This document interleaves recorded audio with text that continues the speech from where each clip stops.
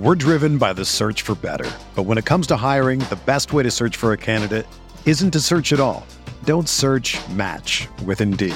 Indeed is your matching and hiring platform with over 350 million global monthly visitors, according to Indeed data, and a matching engine that helps you find quality candidates fast. Ditch the busy work. Use Indeed for scheduling, screening, and messaging so you can connect with candidates faster.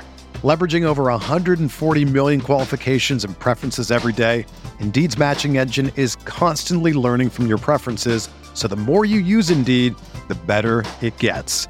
Join more than 3.5 million businesses worldwide that use Indeed to hire great talent fast. And listeners of this show will get a $75 sponsored job credit to get your jobs more visibility at Indeed.com/Blue Wire. Just go to Indeed.com/Blue Wire right now and support our show by saying that you heard about Indeed on this podcast. That's Indeed.com/Blue Wire. Terms and conditions apply. Need to hire? You need Indeed.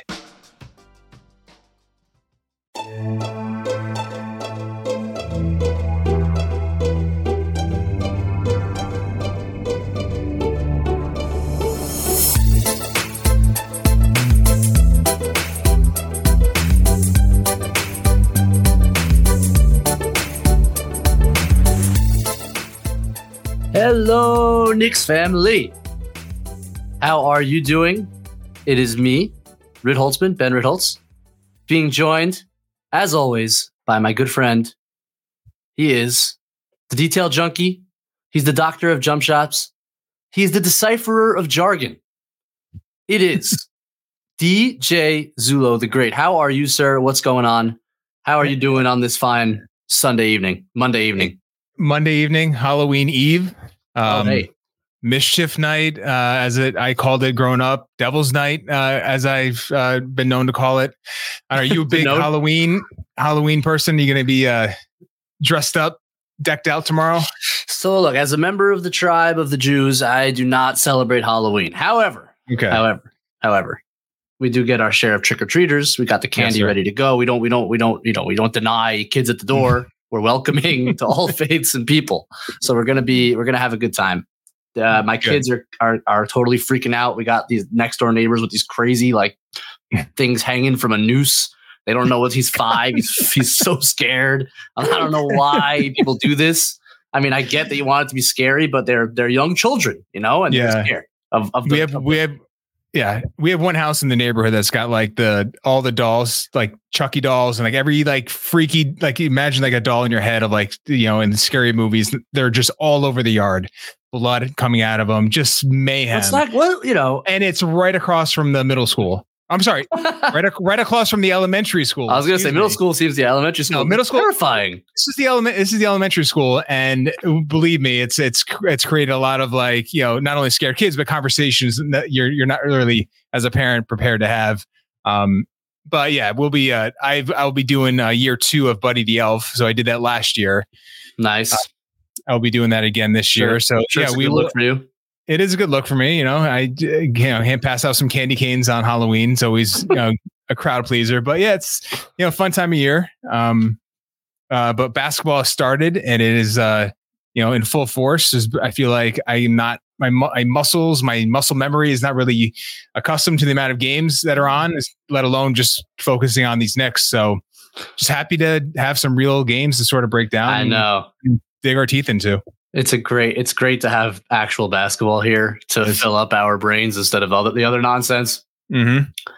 The Knicks are kind of packing in the games in the early part of the schedule here, which is crazy. They're going to have their second iteration of 3 games in 4 nights coming up over this week, which is a lot. And I think reasons to temper our expectations going forward. I think they got to squeeze out a few wins here, but just kind of stay above water. I'm sure you'd agree. But let me ask you this just right out of the gate. 3 games in, 1 and 2, nice win against Atlanta. I would say a decent to good performance against Boston, against a very good team, and then a dreadful performance with maybe some understandable circumstances against New Orleans. Right. Where are you at on this team 3 games in, if anywhere at all? So I think I'm probably a little more positive than the 1 and 2 record would probably indicate for a couple of reasons. One, I just think, your 2 best players have been pretty rough overall. I mean, Julius especially, although the Atlanta game, even though he didn't shoot well, I thought he played a really good floor game. And Brunson, the shooting from three's been good, but it's been, I think the defense has been like bad for even him. And he hasn't made a shot really in that 2-point range, and something that things you're just not going to expect to continue. So I'd expect both Randall, Brunson to play better. And I just think RJ has played well enough to where once those two guys join the mix and are playing up to their standard, you add that into what RJ's doing. And I think Mitch has been fantastic all 3 games. Yeah. I think there's enough with the depth on this team, which I think, Thibodeau is still trying to work out in terms of rotations and how they're going to figure all that, those pieces out. But I think overall, you think your 2 best players are going to play better. RJ's played really well so far over the first 3 games, and Mitch has been great. Grimes, we can get into in terms of his lack of involvement in any stretch of the imagination in offense. But overall, I think the team's played decently, and I think there's obviously a lot more to go. We're 3 games in. There's been a lot of variance with the jump shooting. The Atlanta game, they shot great. It went the complete opposite way in the New Orleans game. Mm-hmm. I think you had posted something from shot quality where these were open shots they were missing against New Orleans, and maybe plenty of good looks. Good looks abound. Yeah, they could So maybe it was just tired legs back to back. So I think this team's still really good. I think I'm not gonna change my expectations in terms of upper 40s on the win total expectation, and I just think once Randall and Brunson sort of round into shape, they're gonna be fine. What do you think? What do you say? No, I'm generally in the same boat. They have Cleveland coming up twice, but it sounds like on Tuesday they're going to be without Garland, without Allen. That becomes, and Mitchell's questionable. Yes, I mean, if Mitchell and Allen play, I think that's a game that Cleveland could win. Those 2 guys are really good. Mm-hmm. They have some decent surrounding talent, but it's a game that becomes like a should win, and then you hope at the worst you're splitting with that team if those guys even come back on Wednesday, and then they got Milwaukee after that. So, or the Clippers, I don't remember, one of those 2. So there's some tough games coming up, but yeah, just keep your head above water here. I think you have to assume certainly Brunson is going to come around. Julius, the every other year curse makes me a little worried, but we'll see. I think you just got to just shoot the ball and worry about the results later. Just let it fly. But yeah, I'm generally with you. I'm not panicking at all. The Atlanta game I thought was really encouraging in a lot of ways. And even the New Orleans game where their offense was trash, they gave about less than 100 points to what I think projects to be a pretty good offensive team. I thought their defense was decent, fine. Yeah. Was fine. Right. I think their defense generally has looked pretty good over the 3 games. Even Atlanta, I thought, although there were some lapses. So I don't know. I'm fine 3 games in. I think there's what to talk about in terms of trends, what's changed, what hasn't, where we can get better. But overall, yeah, I haven't changed one thought about this team. The main takeaway being Julius just has to be Julius. And it sounds like you're a little more. It sounds like you're a little concerned about Julius. You're not panicking, but you are. No. You are worried. Is that the fair? Is that a fair? Yeah. A little worried. Slightly concerned. I think. Okay. He's just because he's so. He's someone who is volatile, and it can go really bad if it's not.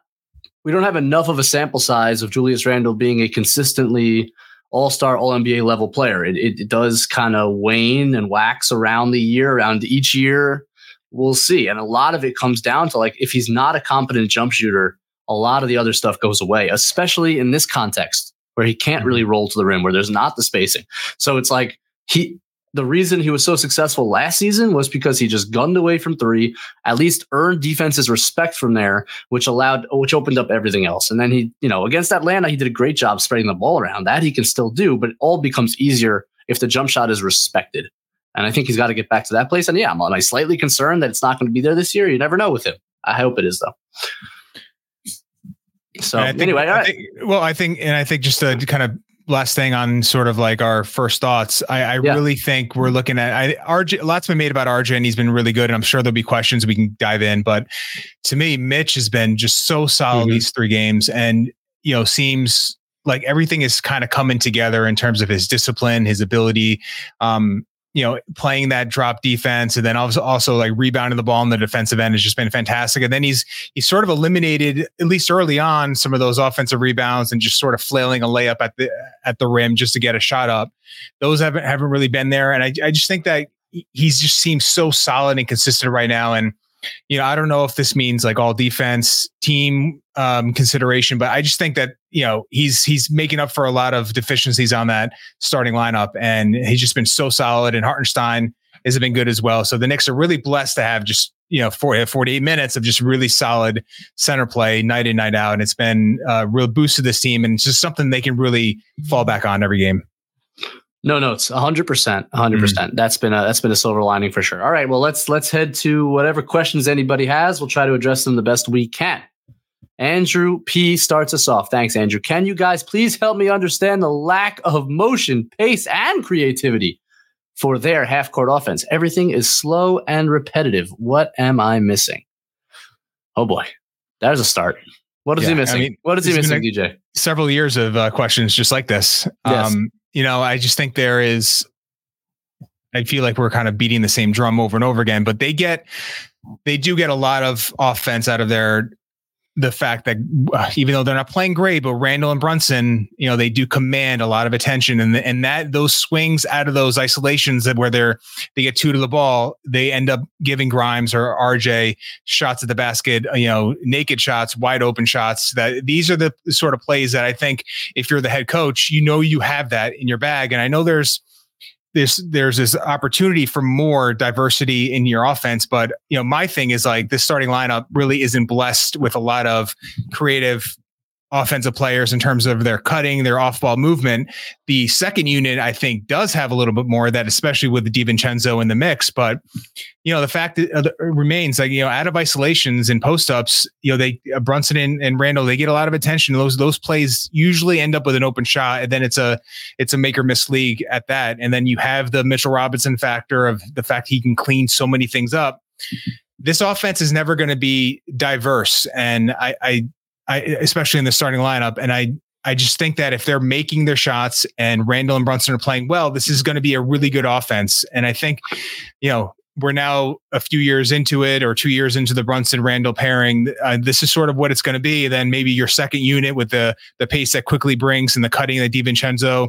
I mean, he can't make a layup, but he will cut to the basket and he'll be open for one. I mean, that those sort of things. And Josh Hart, fast break and in those bump Euros in transition. There's certain things the second unit can do, but I just think we're at a situation where this first team offense, they're going to have to make shots, and they're going to do it out of those, whatever Randall and Brunson are going to sort of like kick off and then make plays out of there.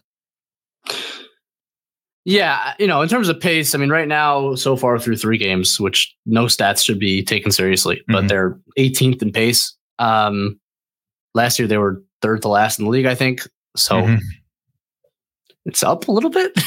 Yeah. They've started in the past this way too, and then they slow down as the year goes on. But, I think the pace generally comes with the second unit. I think sometimes when it comes to this, I think it comes down to personnel largely. I think if you look at especially the starting lineup, you have players in Brunson, Randall, and RJ who soak up 90% of your usage, who are like to dribble. They're good, not great passers. None of them. And they're all kind of late passers. None of them are like anticipatory passers, really. And what they are good at is getting into the paint and drawing defenses. So the Knicks design a lot of plays, and to their credit, I think I don't think it's credited enough. The amount of different actions they have, especially for RJ, at a pistol and then variations off a pistol, elbow sets, etc., to get him kind of downhill, especially to his left side. That's what opens things up for him. You talk about Randall. I mean, they run a lot of stuff from the left side of the floor, trying to get him, where he can get to his right side jump shot, get to the middle of the floor, pass out. Brunson, they run pick and rolls generally. There's not much like variation there, but look, it was really successful last year. He's really good at it. And then when the pick and rolls, when there's a switch, they end up in an isolation, but those isolations draw defenders, and as you mentioned, get the kickouts or the drop offs to Mitch, etc. It was effective. And then and then you get the Mitch offensive rebounds. I think what when you inject a lot of pace or variety or complexity to an offense, you do risk certain things that the Knicks don't want to risk. And that's turnovers and that's bad decision-making. And again, with personnel like Randall, especially, who are prone to some bad decision-making, you really want things to be simple. They tried to get Randall in that kind of like hub passing mode in year 2 under Tibbs, and it didn't go well with Fournier and Kemba. Like, it just didn't go well. Like, it's not his strong suit. You're going to get some bad turnovers. Hell, look at what happened against New Orleans. You have to really simplify it for him. Randall has said himself that the part of the success he's had under Tibbs is how simple the reads have been for him. They've really carved out an offense that plays to his strengths. So again, we've said this a million times. I think there could be more complexity. There could add some stuff and sets that, it's pretty much the same offense as last year. They haven't changed really a darn thing about it. But the second unit brings a little bit more variety, a little more spontaneity. You see that, a little more ball movement, by the way, higher risk of turnovers, and more pace. And the team kind of has always functioned as two different units in that sense. And I think that's okay. I think more importantly right now is that the guys that thrived in this offense last year start to thrive again. And that's Julius and Brunson, of course. Yeah. And there's been a couple of plays, that you mentioned the RJ pistol action where seems to be a little more, and I haven't looked at every one, but it just seems like he's rejecting that screen a little more often. And when teams overplay it, try to take away that left hand, he's just hitting that seam going right. And I think he has a little more confidence in his ability to finish in those situations where it's a play that I think he'll go to more. And that, you're running the same action, but there's a different variety, different sort of counter out of that, which I think he can continue to go to. And then out of that same action, Brunson, maybe keep the ball a little bit, instead of pitching that to RJ, just keep the ball. Then you potentially have an ISO situation in a 2-point area where he can get to a mid-range, step back. Maybe that adds, quickly we'll keep it sometimes and sort of maybe get downhill. So there are certain plays you can run that are your pet actions, but maybe have different counters out of those.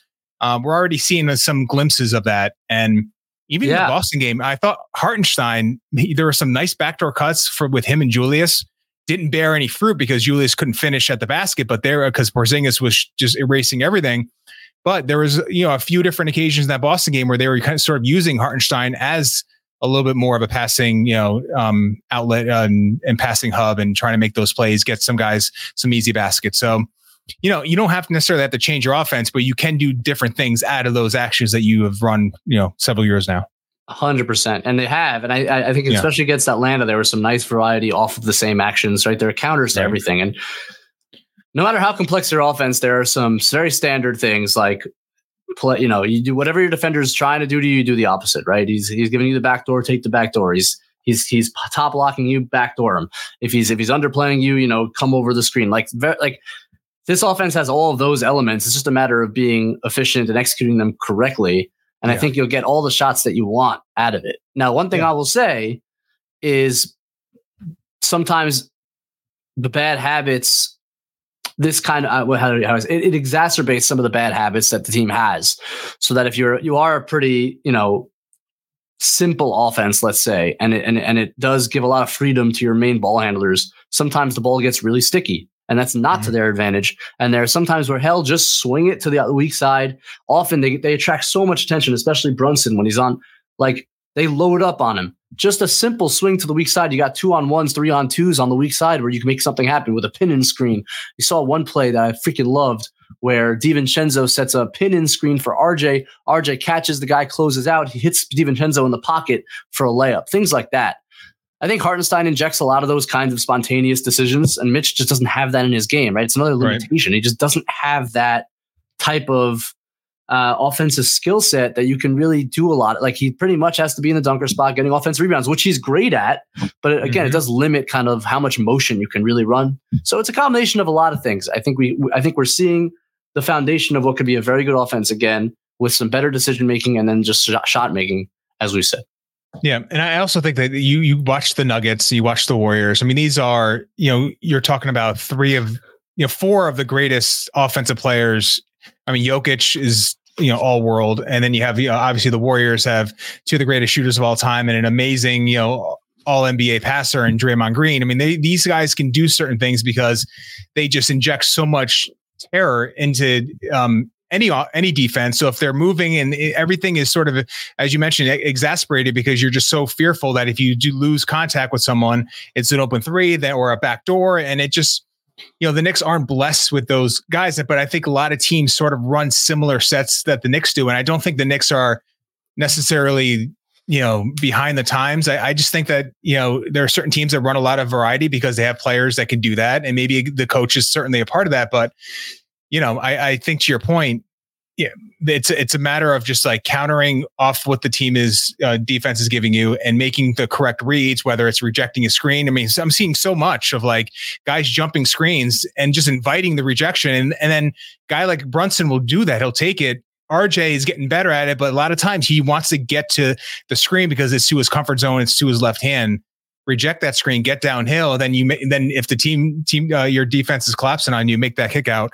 But those are the counters that you just have to be in your game. And I think I'm seeing some signs of that from RJ. Hopefully he can continue to build on that. Yeah, and look, there's 17 to 20 teams every year whose fan bases think they should move the ball more. It's like probably the primary complaint you see. There are, again, as you mentioned, the offenses that are like really ball movement intensive now, like it's gone out of style a bit. A lot of teams run just like high pick and roll over and over and over again. The teams that you watch there are like, wow, they're running really creative stuff. Or like Sacramento, Golden State, Denver,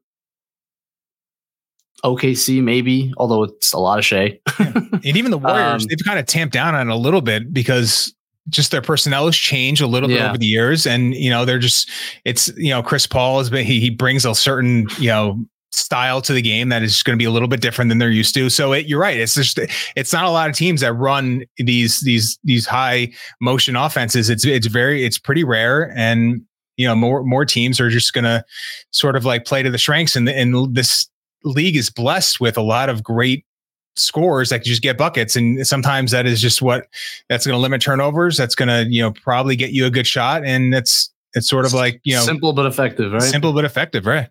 Yeah. All right, let's get the next question up. Take it, DJ. All right, Manny Campos. The spacing feels cramped, more cramped than usual. Is that really the case, and is that causing all the poor shooting, or do you think it's really just early season rust? So. We think we touched on a little bit with the fact they missed so many open shots, but are you thinking this is more of a spacing issue, or just maybe early season variance, or just as Manny put it, just early season rust?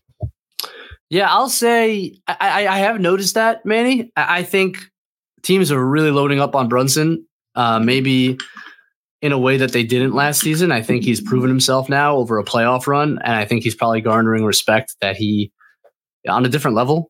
And I think teams are really happy to let Julius chuck away, RJ chuck away, Grimes they'll pay closer attention to. And then Mitch, as we know, they'll load up off of Mitch as well. So, yeah, I mean, Brunson's playing in really tight spaces all the time. And the good news is he's one of the best in the league at playing in those tight spaces because he's so quick. He's so jittery. He's so spatially aware. Like it's incredible to what he can do in very tight windows, but that's one of his great strengths.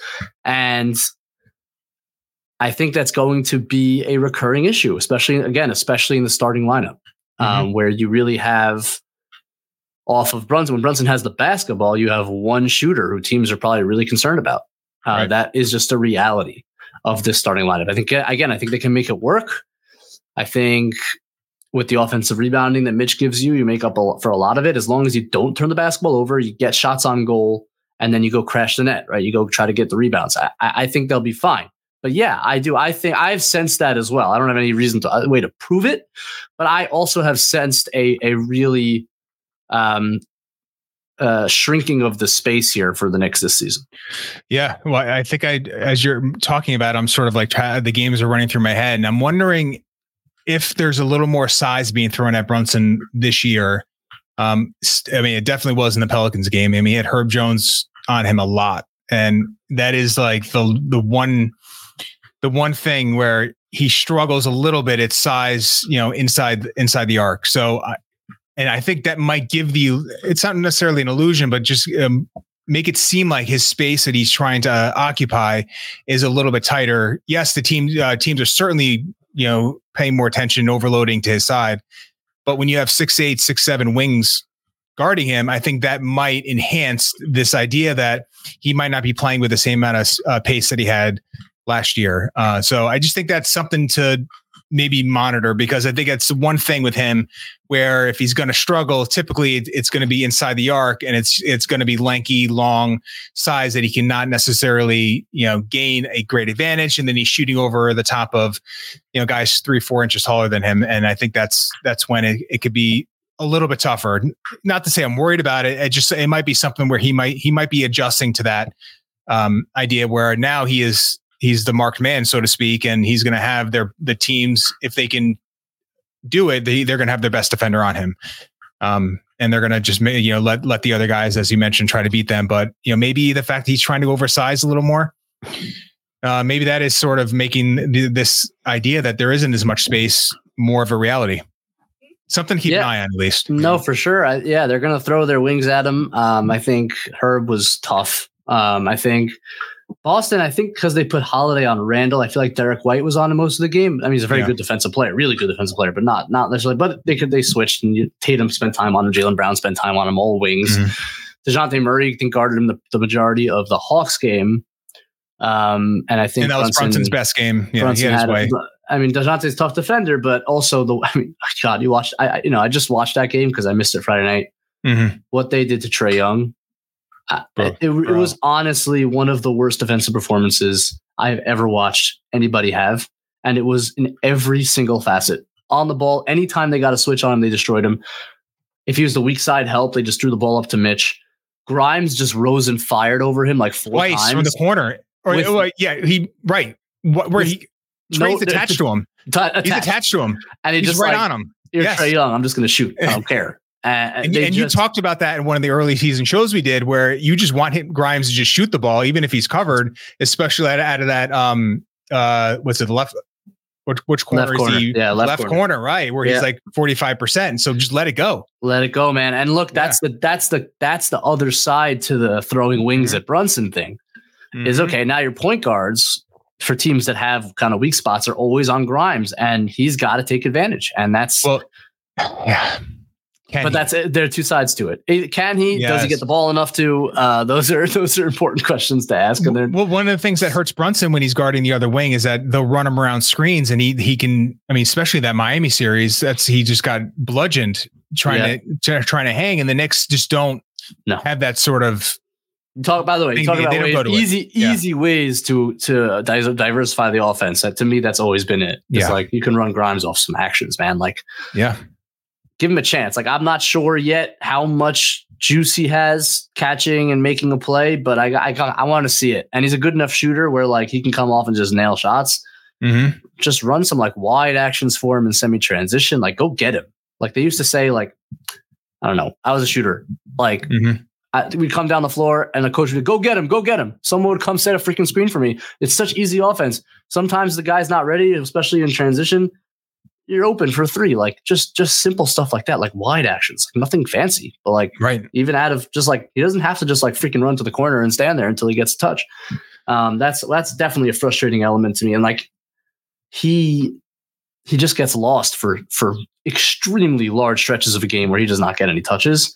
Mm-hmm. And that goes to just a unwillingness at times to just swing the ball to the weak side and get him involved, which we talked about. And the personnel not being a very pass happy personnel, all of it comes into play. And then to the coaching staffs, some blame goes to the coaching staff in terms of a lack of imagination to get him going. But we got sidetracked. The point being that against Trae Young, it was just if he catches it, just rise up and shoot because Trae's not. Anyway, they destroyed Trae Young in that game. It's kind of it has nothing to do with Manny's question, but I just wanted to point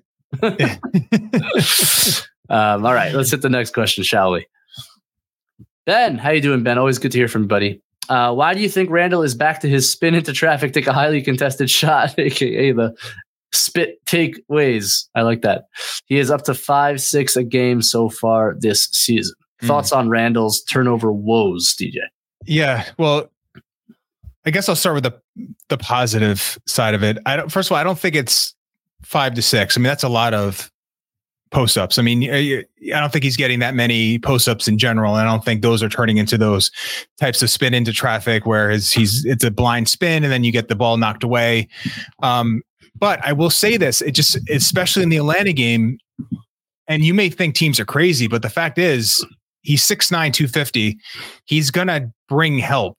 Yep. And I can sit there and we've watched him for how many years, and we're like, why are teams doubling him? But thank you for doing it. But why are you paying so much attention? But teams will bring help. So the fact that they can get open shots out of it, to me, is worth doing. And obviously, he's got to make better decisions out of when he isn't passing the ball, taking shots that are efficient and good looks. And, he is not a highly efficient post player. He's just isn't. We're going on a few years of him not being that. So that is something where, if he's not on the left side of the court and sort of like getting into the middle of the lane and maybe drawing a foul and getting that little mid-range from the middle of the lane up and in, I don't think there's a lot that he can necessarily go to that I would call like a highly efficient shot. But I think with that said, if he's backing down, especially wings that have been put on him, he's going to draw help, and that's going to bring some attention his way, and he's going to kick it out for hopefully an open shooter. So, he's got to make better decisions out of these attempts. But I think the Knicks, need his post-up threat because teams really do respect it. And I think that if you watch that Atlanta game in that third quarter, he was spraying the ball all over the court, and the Knicks were hitting those shots, and it was just beautiful offense. And even when they're not hitting them, I think you just have to continue to generate open looks. And it's, as we've talked about now, that's one of the few ways the Knicks can consistently do that. Yeah, I mean, I thought he tore Atlanta up, to be honest. Like, I thought he was great in that game, passing the ball. And, that's 1 out of 3 games. That's a third of his games. I thought he played a really good game against Atlanta. I know he didn't make shots, but I'm not getting carried away yet for that reason. I think part of it is that he's got to just shoot. And the pump fake where guys don't actually contest and then he dribbles into them is a recipe for turnovers. That we saw that a lot against New Orleans, where a lot of those kind of pump and go is supposed to be like a threat. So I pump and the guy goes for my shot and then I drive past him. But if I'm just pumping and the guy's still in front of me and then I go, it doesn't translate to much success or advantage creation. So launch the ball, Julius. Again, there's a reason the coaching staff empowered him to do that, even though he's not a great shooter. Shot 34%. But they're shoot the ball because it's healthier for our offense to get those shots up than some of the things that come after. He's got to be willing to just shoot. If he's 0 for 5, go 0 for 8. Just let him go because he'll have a 7 for 8 game at some point. It's going to come. It'll even out. But he's got to just let it fly and not lose confidence in that jumper because, as we said at the beginning, that's the starting point that allows a lot of the other stuff to open up. So I'm not panicking yet, but just shoot the ball. Don't drive into oncoming traffic. There's no reason to do it. If you don't want to shoot it, then just pivot into a dribble handoff. Don't just dribble into. But we're gonna get a heavy dose of Randle post ups because it works for the Knicks. They get good shots out of it often. I don't want to overreact to the New Orleans game in particular, which was particularly horrendous. I agree. And just to kind of put some numbers to it, just looking at synergy, they have him at 16 post-ups, including passes. The Knicks are 8 for 16. That's a 65% effective field goals out of those Randle post-ups where he's either shot it or passed the ball out. I mean, you're going to take that any day of the week, and you're going to deal with some of the bad turnovers out of those. But generally, I think it's a positive for the offense. We're driven by the search for better. But when it comes to hiring, the best way to search for a candidate isn't to search at all. Don't search, match with Indeed. Indeed is your matching and hiring platform with over 350 million global monthly visitors, according to Indeed data, and a matching engine that helps you find quality candidates fast. Ditch the busy work. Use Indeed for scheduling, screening, and messaging so you can connect with candidates faster. Leveraging over 140 million qualifications and preferences every day, Indeed's matching engine is constantly learning from your preferences, so the more you use Indeed, the better it gets. Join more than 3.5 million businesses worldwide that use Indeed to hire great talent fast. And listeners of this show will get a $75 sponsored job credit to get your jobs more visibility at Indeed.com/Blue Wire. Just go to Indeed.com/Blue Wire right now and support our show by saying that you heard about Indeed on this podcast. That's Indeed.com/Blue Wire. Terms and conditions apply. Need to hire? You need Indeed. Brian Valderrama. Sorry, DJ, take it away. No, thank you. Best way for the Knicks to get Grimes involved? How many shots should he average a game? So I think we've kind of answered this a few times as we've talked about, but I mean, you hit the nail right on the head. It's like, if Brunson, Randall, RJ, it's just their job to find him. You had one of my favorite tweets of the year so far. Thanks. What was it?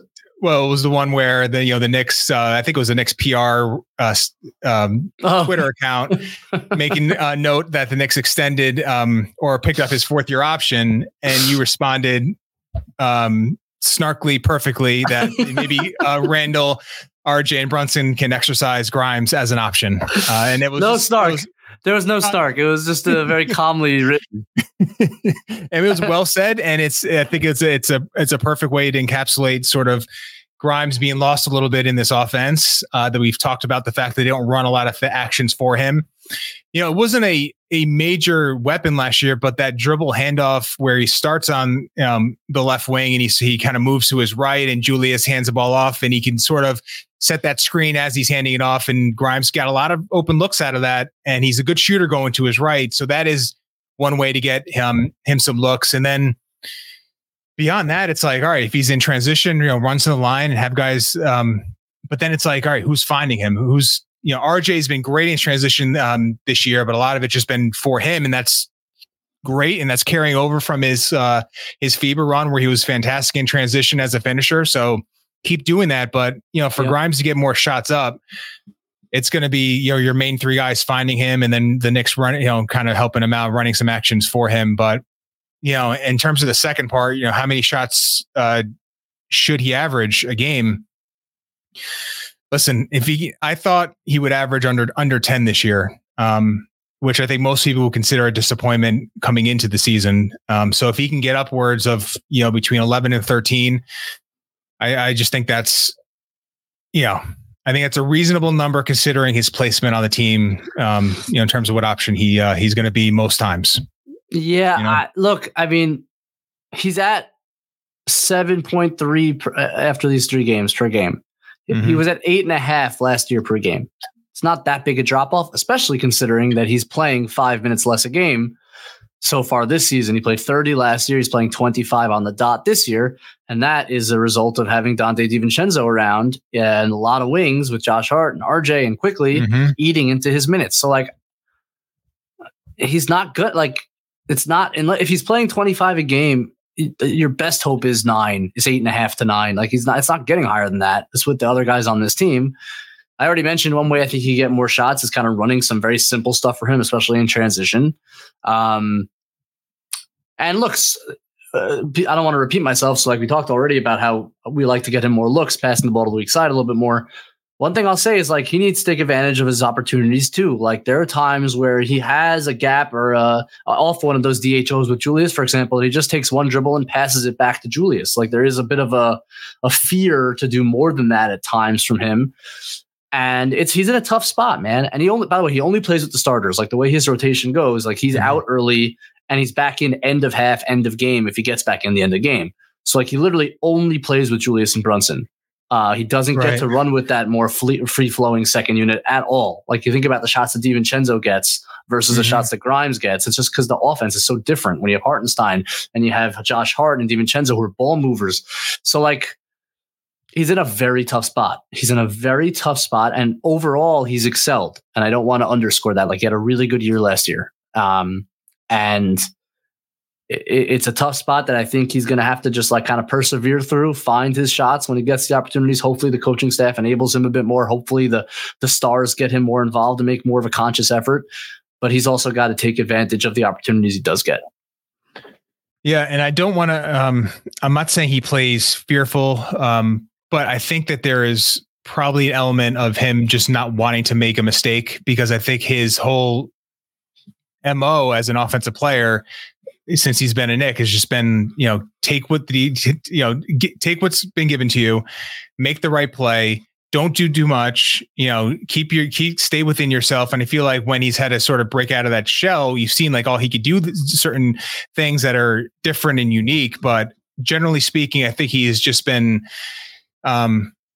pigeonholed a little bit to the point where I think when he gets those DHOs and he has a seam, he doesn't feel confident that he can sort of explore those spaces because he's just really, I think, conscientious of making mistakes. And I think that's part of the thing that he has to sort of grow out of. But right now, he has to make open shots, play defense. He's going to help this team win a lot of games. But beyond that, I just don't know if he definitely hasn't been given that leash. And I think it's just hard for us to expect more of him because the team is not asking him to do more than that. And I think that's been part of the balance that, he's probably trying to strike and the team is trying to strike as well.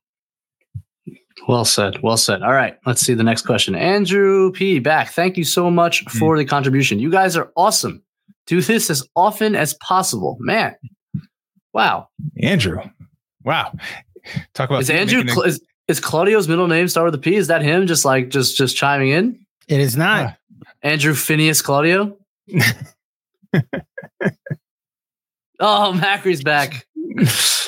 That is actually Jonathan Macri. Can confirm. Hey, John. He says, listening to you guys while double screening Golden State versus New Orleans and Chicago, Indiana. Hoops heaven. I kind of wanted your undivided attention, Macri. So, what player's performance, if anyone, have you legitimately concerned for the rest of the season? Oh, man. Wow. We talked about Randall already. Yeah. But I'm not legitimately concerned. I'm slightly concerned. Is that the same? Is that legitimate? Maybe it's legitimate, but I'm not that concerned. Is there someone else? Yeah. I think we talked a lot about Randall. Is there someone else you have in mind? So let's just talk through it then. Josh Hart has been okay, but he hasn't necessarily been the Josh Hart that sort of lit the Knicks on fire when he came over last year. I feel like there is something missing with him. I'm not concerned because I think his minutes have, he obviously had there were some rest things coming into the preseason, coming off FIBA. He might not be necessarily at his peak performance in terms of just his, athletic ability. He just seems like a step slow. Mm-hmm. Doesn't seem like he is impacting the game the same way. But I think that is one of those things where I just feel like it'll work itself out. There's no injury, that I would be concerned of in terms of Josh Hart. And then beyond that, we'll say like the DiVincenzo passing and layup botching. Oh man, the layups. Come on. I mean, it's a problem. And I knew it was a problem, the missed layup specifically. But it just feels like he is getting, and maybe it'll work itself out to where he starts to make a little more, but it just feels like he is missing every layup where he has to go to the second side rim. And he's, it's that reverse with the right hand that I think he's probably missed 3 or 4 of those shots alone at the basket, which is a shame because I mentioned his cutting. He injects so much variety into this offense, but he's just not converting these shots. So I would just say it's a small concern, but his finishing ability. And then I know you touched on it before early on. I think it was before game 1, where about he's a good passer, but he's a daring passer. Something to watch out for, especially when you pair him with Josh Hart. Keep an eye on that. He gets up in the air, and then there's been a lot of deflections that aren't turnovers, especially in that Pelicans game. Things where he a few almost steals, and those things we deflect the ball, it just kind of disrupts your whole offense. So I would just say no major concerns, but those 2 little aspects that DiVincenzo's game, little concerned. Yeah, I'll pick up on the Josh Hart thread that you started there. He's another guy. He played 30 minutes a night for the Knicks last year. And part of that was RJ Barrett struggling during regular season and therefore not finishing games. And Josh Hart would finish a lot of games for them. Finished every game for them, basically, once he came over. And now he's not, or hasn't yet. And I think I don't think Tibbs is like locked into a closing lineup. I think based on how things are going, he'll probably change things up, but he has closed with RJ all 3 games. I mean, he couldn't really close anyway with New Orleans. But you get what I'm saying. Yep. And it's harder. Like, it is difficult to find a rhythm and make your impact in 22 minutes. It's harder to do than it is in 30 minutes. And what is the role? I mean, he's playing basically the 4 now. He's less of a focus with DiVincenzo doing a lot of the handling, and you have RJ on those units. So it's RJ, DiVincenzo quickly all have the ball more than him. So it's just like, where is his impact coming from? He's got to get those offensive rebounds, keep plays alive. Hasn't been as dynamic in transition. And I actually wonder if finally, for the first time in his career, teams have figured out to sit on that left to right sweep through move that he does every single time, because he hasn't really made one yet this year. And that might be our fault for publicizing it too much. But he it just hasn't been as dynamic. He has said that he's, pretty tired following, playing all summer. So take that into consideration. Trying to find a new role with a new unit as basically the 4th option. Even Hartenstein might have the ball more than he does. So like he's trying to carve out that role that impacts winning in the same way, and it might be tough to do. So definitely something to monitor there. The Obi for DiVincenzo swap, as far as like team continuity goes, is not a big deal. Like most teams have a lot more turmoil and turnover than that, but it does kind of rejigger a lot of things for this team, and they're definitely still sifting through that and trying to figure out where each player fits in. So something to look out for. Yeah, and then I know we touched on it, but I guess I would say a season-long concern would have to be not to beat a dead horse, but just the fact that Grimes is not enough of a threat. Not a threat, but he's just not involved enough. I don't see that changing necessarily in a big way, so I can chalk that one up to being a full season concern for sure. Fair enough. Thanks, John. Thank you. All right, Manny is back. Manny Campos, thank you again for contributing. Is RJ finally making the leap? His finishing looks better and his decision-making is improved. Does he sustain this? Benjy, go ahead. Take it. What do you think? Has the RJ made the leap? I don't know. Or making the leap. Look. It could be a small leap. It doesn't have to be a big look, leap. I think he's shown great improvement. Look, I go back to the playoffs last season. I'm not starting that game 1 this season. I thought he made a tremendous improvement for a large stretch of the playoffs last season. That showed me something. I said it at the time. What he did in the playoffs moved me more than what I saw from him in 4 regular seasons before it. Like, I saw where the impact comes from, what type of player he could be. The finishing looks, I think, probably better. I think more like, I just think he's, as I've always said, I think it's just balancing when to actually attack the rim and try to finish, and when to kick and when to move the ball. I feel like he's making smarter decisions in that sense. I think he's, as you mentioned before, DJ, getting to his right hand more, where I think he's just, man, I just think I don't want to say he's better going right, because it is his weak hand and he doesn't like to go that way. But when he goes that way, it feels like there's more optionality. He has more of a pace and a cadence to him, where like the passing comes from, and there's just like more patience, and he can end up sweeping back to his left, or he can stay with his right hand. He has that little in and out dribble with his right hand to kind of freeze the defender. I always like him going that way better, just in terms of how he plays. When he goes left, he just has this tendency to just go right at the rim and try to make a tough lefty layup. With his right hand, there's just a little bit more cadence to his game. So like, I've seen all of that. It looks good. And I've loved the way he's played. I think decision-making all in all has been much better and is carried over from the playoffs. So yeah, I don't know what the leap means, but he's making a leap. I've seen a legitimate improvement in his game. That is an extremely exciting thing to see as an Knicks fan. Yeah, I agree. And I would just echo everything you just said and ask you this question. The jump shooting, what his FIBA game, his performance, I thought his jump shot looked pretty good. It's been changed. It's been altered. I think it's looked pretty good so far this year. He's making his free throws, I think 14 out of 17. How are you feeling about his jump shooting, specifically just off the catch? Oh, specifically off the catch. So that's a good qualifier. I can't. I know. Our friend Prez has been all over this. There's been a tremendous mechanical change. I haven't seen it to a great extent. It does seem maybe a little bit smoother. He's shooting so far. He's 37.5%. Pretty good. I'll take it. Take that over the full season. I'd be thrilled. I think it does look a little bit better. I'm going to expand on your question though. Some of the interesting stuff that I've seen is the off the dribble shooting mid range that I do not want him to start like relying on as like a regular shot that he takes. However, in a pinch, it's like a really important shot. And like when he needs it, and to see him kind of smoothly transitioning, kind of gathering and shooting, which is something he's always struggled with. It's always looked really mechanical off the dribble.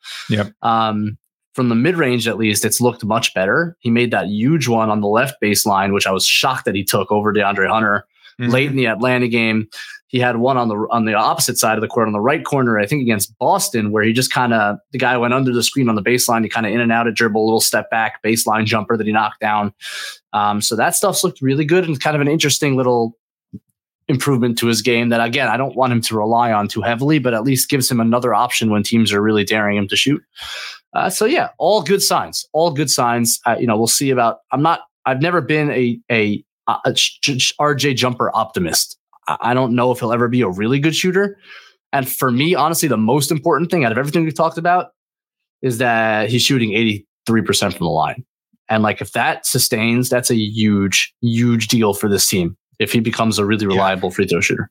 Yep. And he shot well in the preseason. So at that end, it's been a good run of free throw shooting. And then just to put a bow on the RJ conversation, his defense, I think, has been pretty good this year overall.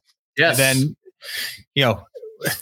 I don't know why it's sort of like he turned the switch off last year and what happened. It's a mystery. And then it's an aspect to his game, which was pretty good in the playoffs. So it's just why in the regular season last year was he so poor as a defender? I don't know that. I don't have the answer, but he's been pretty good this year. And, if he can just sustain the decision-making, the passing, is he the best at getting the ball to the weak side shooter on the team right now, making that pass? He's done it a few times. Yeah, 6, 7. He will. It's not like he's not amazing at it, but I feel confident where, if he draws a defense, he can get that ball over to that corner with pretty good velocity and accuracy. And I just think Brunson struggles at that pass, and there's just no one else really on the roster. Josh Hart maybe every once in a while can do it, but it doesn't run a lot of pick and roll. No, he doesn't. And then DiVincenzo might, but he might throw it 6 rows up for all the other. Exactly. That dude scares me. And Tibbs is gonna blow up at one of these. Like he and Josh Hart are just chucking the ball around. They've had like several just like miscommunication, throw out of bounds kinds of plays, and Tibbs looks like he's going to kill one or both of them, or like just go to Villanova and burn down the gym. One of those. He's gonna do one of those things.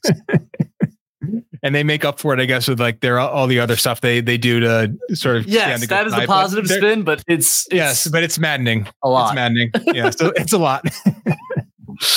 It's a good point. I honestly, with RJ, I'd like him to 100. He's done it really well this year. Sometimes even earlier, like that kick is there.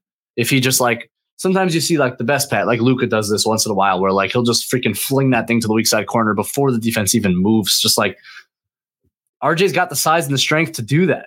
And it's just about kind of like recognizing it and seeing it early enough where you just kind of sling that ball. Grimes might be open in that left corner right off your initial pistol. Like you don't even have to get middle of the floor. Like your first dribble, defense commits or starts leaning even, and you just gun that ball to the weak side corner. Another way to get Grimes maybe some more shots. Yeah, and if it's a point guard guarding Grimes and he's closing, but it's a point guard. 6'2", he can get over and rise up and make that shot. Yep. That's right.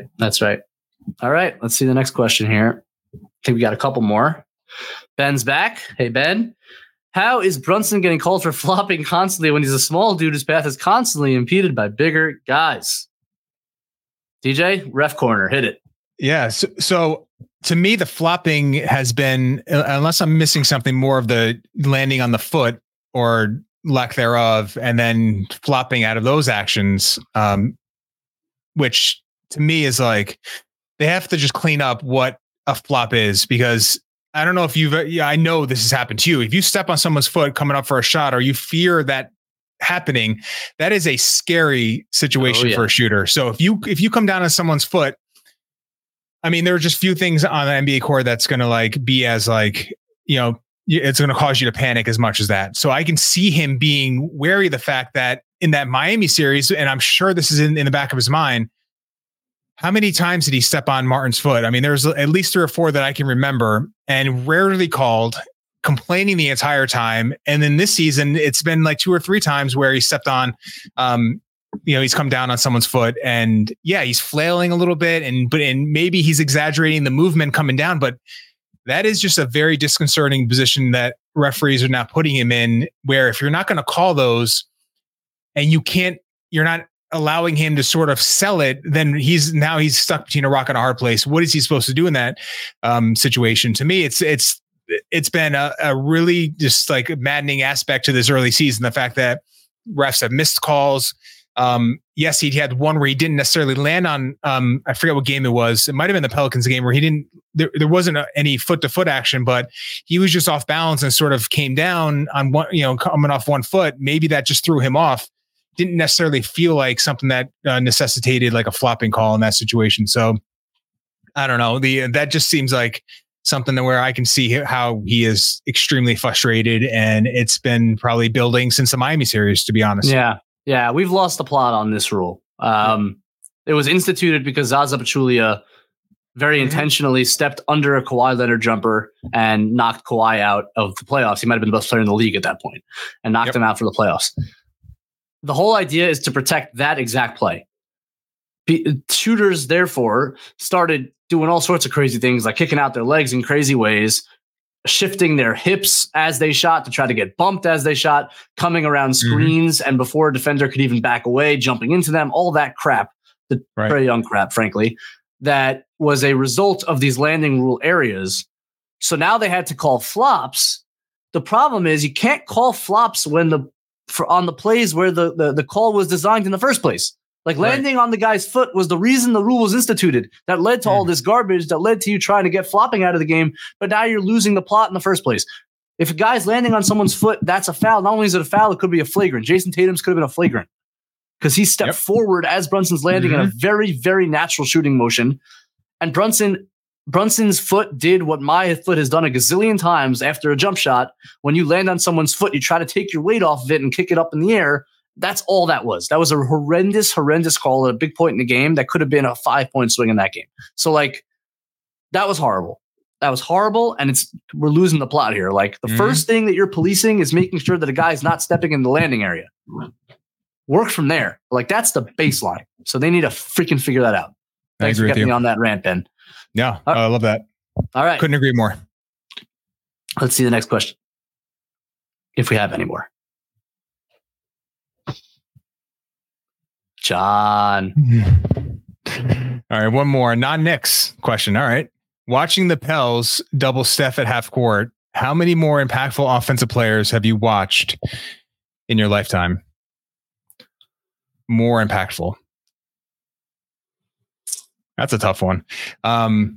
So I grew up in the 90s, so I would say Jordan has to be there. But I will just say this. I don't think teams played him with the sort of, he wasn't extending out to 30 feet. So it's just, that alone is going to bring a certain, it's going to disrupt your base defense much more than MJ sort of dominating in the areas that he dominated, mid-range, stuff like that. So in terms of changing how you play defense, I don't think just on that alone and just basing my opinion on that, I don't think I've seen anyone more impactful than Steph, to be completely honest. And then you talk about the plus minus. I mean, it's historic how much better the Warriors have been with him on the court versus with him off. So, obviously MJ is a better player overall, but in just terms of the offense alone, I think you have a great argument to say it's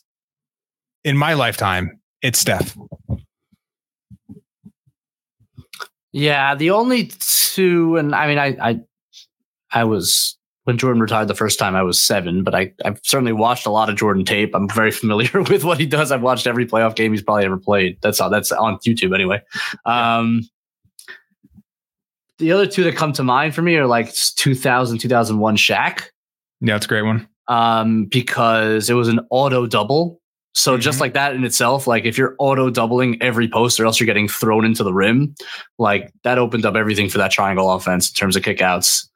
That he in the inside out way instead of the outside in way, that was an extraordinarily impactful offensive player. That's a great one. Monster. That peak Shaq might be the answer. Yeah, and even when he was wrap up the Shaq point. Even when he was with Miami, I remember Dirk talked about it in their first finals matchup where, Dwayne Wade was the MVP and he was putting up all the scoring numbers, but Dirk was very clear. Shaq is the one that's tilting everything. He's the one, and this is Shaq at 75%, maybe 50% of what he was at his peak. So, peak Shaq was just. There won't be anyone like him again. Put it that way. Yeah, I mean, the idea that you could never single cover him, just like what that does to a defense is crazy. And then the only other one, and it was a shorter stint, but like peak Rockets Harden. Yeah. Had defenses doing some crazy things, like forcing him inside the arc. Remember the Bucks did that. They played behind him for a stretch to like force him into floater range. The Jazz did that. Yep. Because they couldn't deal with the threat of the step back and then the driving game if you overplayed that. Yep. He was a unique machine those couple of years at his peak that really warped defenses in a very unique way. Now, it wasn't as pleasing to watch, right? But it was as dominant as anything I've seen. It was. So the playing behind Harden thing is just one of the craziest things to see. Like if you've seen it for the first time, that was like the most wild defensive alignment because you were literally inviting him to penetrate and get downhill. And then remember, it was Clint Capella catching lobs, and then Harden at that time had a great float game. So it was like, you're just allowing these two other options to just be there because you were so terrified of his step back. So yeah, I mean, the Rockets Harden is I know he's got a lot of issues now and all that, but just he was an absolute game changer of the highest order at that point. Yeah, no, 100%. And look, I think LeBron's hasn't been mentioned yet. And I think if you combine kind of just like transition and what the threat of him in transition meant to teams, and look, man, like LeBron in like 2016, just like dominating over the half court and just passing. And I mean, it's hard to say he's not in that conversation. And yet I probably wouldn't put him in that conversation. I think it's a little bit different, but overall, obviously LeBron, the whole package is different than any of these guys.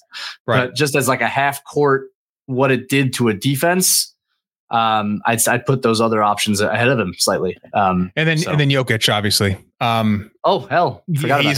He's right. He's getting there. Right. He's getting there, and he's one of those guys. There just isn't a good answer because he can just destroy a single coverage situation. His post-up game is incredible. His shooting now has gotten to the point where it just feels like every shot he's taking is going in. And then you combine that with the passing and all the things he does. And then the last guy I'll just mention, I don't think he's there yet, but in a year, maybe even before we end this year, is Luka in that conversation? Has he figured some things out? Is he playing with the right downhill threat and Derek Lively that he's just allowing a little more space and that lob threat? He's close. He's certainly not on the level of guys we've talked about, but it just feels like this year, at least to start the season, he's having that year where if he's the MVP of the league at the end of it, I will not be shocked.